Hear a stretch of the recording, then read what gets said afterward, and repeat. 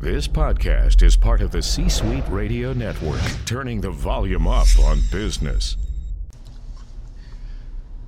Hey, it's Chris Kirkpatrick, and welcome to the Executive Job Search Secrets Podcast. And for this episode, we're going to talk about what to do when you feel like you've exhausted your network when you're looking for a job. We all know most executive level positions are not posted or advertised. So the big question is this: if those 100K plus jobs are not posted or advertised, how do you go about your job search in a way so you can find the right companies, connect with the right people, and land your next ideal opportunity as quickly as possible and without compromise? That is the question, and this podcast will give you the answers. My name is Chris Kirkpatrick, and welcome to Executive Job Search Secrets. All right, so this is an interesting topic because I think a lot of people are concerned about this. I think it's one of the biggest concerns that people have consistently with executives that I speak with as they're getting thrown into the job market. You know, one of their biggest concerns is they either feel like they've exhausted their network, they feel like they have no network, or they're concerned about needing to rely upon their network. And, you know, it's one of those things where most of the time I feel like people have a higher ability to leverage their network with a little work and practice and strategy. But that's not the purpose of this episode. One of the things that I think is also important is when you're going through your search, to not start with the best opportunities. You know, one of the things we always say is your job search, interviewing, networking, all that stuff, it's kind of like playing golf. And if you're a golfer, you'll understand what I'm saying here is you could have been a scratch golfer 10 years ago, 15 years ago, but if it's been 15 years since you picked up clubs, sure, you're probably going to be decent. There's a certain level of muscle memory, but there's no way you're going to be a scratch golfer at that point in time, just because you were amazing at it at that point in time. In the past, historically, if it's not something you keep up with, then you're going to need to kind of re-hone your skills, so to speak. And that's why I kind of always suggest to people when they go through this to network, even spend time networking, looking for jobs, apply to jobs, try to push positions down the road that you probably know that you wouldn't accept at the beginning of your market, especially if you're in between jobs right now, and that if you're currently in a position and you're looking to proactively find your next position or get your next promotion or kind of level up your career while you're currently working, the strategy changes a little bit. But if you're in between positions and truly your full-time job is to find your next opportunity, then it makes sense to spend time honing in those skills. And the best way to do that is to get out there, start networking, start interviewing, going through that process and answering the tough questions. And what's going to happen is you're going to get these questions, and you know that you're going to probably bomb the answers on those questions for at least some of them, and it's going to give you clarity on where you need to improve. Like anything else, it's like shanking one to the right. When you're on the golf course, if you're a good golfer, you're going to be like, whoa, I can't believe I did that. I know exactly how to correct that, but now I need to go out and hit the driving range and correct it a little bit, right? And so that's why we do what we do there. But the question then becomes, okay, if my network is exhausted, or I don't want to use my network or leverage my network, because, you know, ultimately a lot of people want to use their network, but maybe they feel like they're not ready yet. You know, they don't want to miss an opportunity, because you get one shot at every opportunity. If you drop the ball, if you swing and miss, then that opportunity will pass you by typically, right? And so this is one of the things that I think, you know, it's a service that we offer our clients, but it's something you can absolutely do on your own with a little work and effort. We subscribe, and we have some software, and we have a platform that makes our job a lot easier to compile this.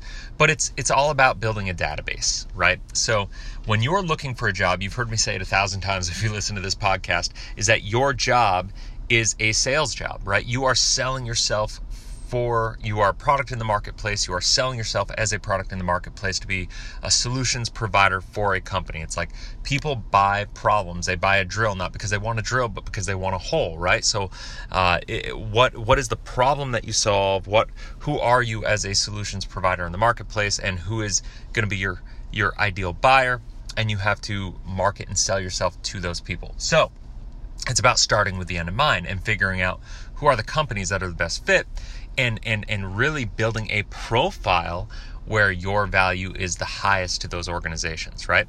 And that will really allow you to have more posture. It'll allow you to be more laser focused, and it'll allow the conversations for you to be much more relevant.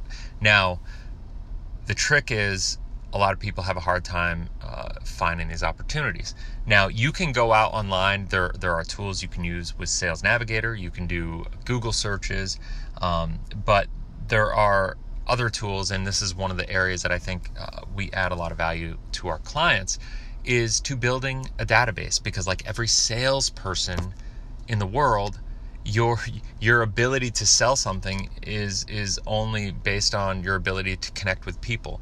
And your ability to connect with people starts with knowing who to call and having contact information for them, right? And that's the power in this. And I think that's where people really get twisted up in their job search, is they feel like, I don't know who to call. I don't know how to find them. If I could get in front of them, I feel like I'd have success. But the challenge is I just don't know how to get in front of them. I don't know how to identify them. I don't know how to reach out to them. And there's really no system, right? So the system, I should say, starts with a list, and you have to build that list. And so when your network is exhausted, or you don't want to tap into your network quite yet, I would say the first thing you need to do is start to build a list. Don't start reaching out to people. Don't try to just start aimlessly shotgun approaching your whole job search. Literally take a step back, build a list.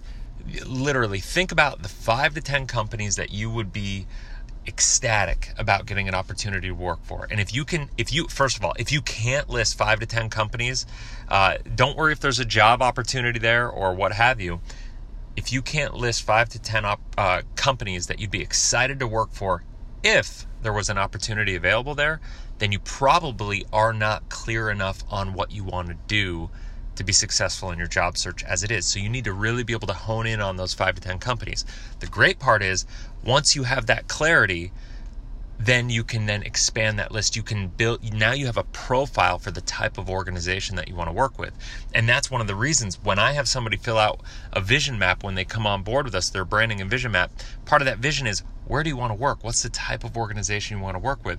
Because when we can build that profile of a company that you're looking to work with, now it's easy for us to go out and build a database or a list of companies that fit that profile of like companies. And that is the key to beginning a successful search. Everything starts from there, because when we can build that list, that database, now as a salesperson, you have a list of 50 to 100 companies, and you probably have a list of 3 to 5 people per company to contact that to use as networking points of contact, so on and so forth. So that's a pretty amazing thing. Now when you go out to start your activity to reach out to these organizations, you can start with the opportunities that are relevant, but maybe not your first tier, your top tier companies that you're looking for, because now you can really work your way in and test and not drop the ball or swing and miss, so to speak, if one of your top tier companies does happen to have an opportunity. You want to make sure you work out all the kinks in your swing, so to speak, all the hitches in your swing before you get to that point. So that is the thing. If you can go out there, identify the 5 to 10 companies you want, build a list upon that, figure out your profile for the ideal company or companies, industries, what have you, and that take into account all the geographic restrictions or openness that you have, everything that you think is relevant to what's important to you. I'm going to talk about that. We actually talk about that a lot in our book that's coming out, Executive Job Search Secrets, the book, and it's literally the foundation of everything. So What I would do is just do that. Start from there. And then now you have 120 to 150 contacts that you can start reaching out to, and you can do that very intentionally. Now your day-to-day activity, when you're going through, you avoid that browser blackout, you avoid that wasted time online, and you could be very intentional about your strategy and reaching out to people.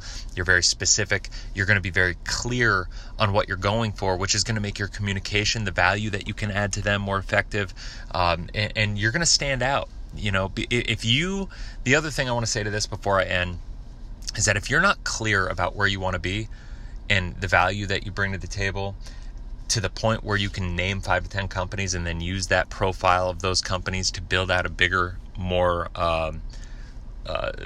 widespread list of the companies that you feel you would be a great fit for, how do you expect to be able to sell yourself? If you are not clear about it yourself, how do you expect a company or a decision maker to be clear enough about you to make a decision and have confidence in what you can do for their company? So this is the most important thing. I cannot stress it enough. And it's the part that so many executives, so many people in every position, quite frankly, just skip right past this, and they just assume that it's going to be handled. But I'm telling you, if you're not clear about it, they're not going to be clear about it. Your clarity is the key to your success. It's going to help you build the list. It's going to help you stand out in the crowd. It's going to help you be a better solutions provider for the people you're selling yourself to. So anyway, I hope that helps. I hope it makes sense. I look forward to talking to you on the next podcast. Go out and crush it. And remember, go to careernextagency.com if you have any questions, and be on the lookout for the new book coming out, Executive Job Search Secrets. And look forward to talking to you soon. Take care. Thanks so much for listening. As a token of my gratitude, I want to give you free access to my Executive Job Search Secrets Masterclass that'll walk you through the 5 steps we use with every single one of our clients to help them find their ideal job in the shortest time possible. If you look below, the link to the masterclass and your free access will be listed in the description of this podcast episode. I hope it makes a huge impact in your job search. Go out there and crush it. I'll see you on the next podcast. Like what you just heard, visit c-suiteradio.com. C-Suite Radio, turning the volume up on business. This podcast is a part of the C-Suite Radio Network. For more top business podcasts, visit c-suiteradio.com.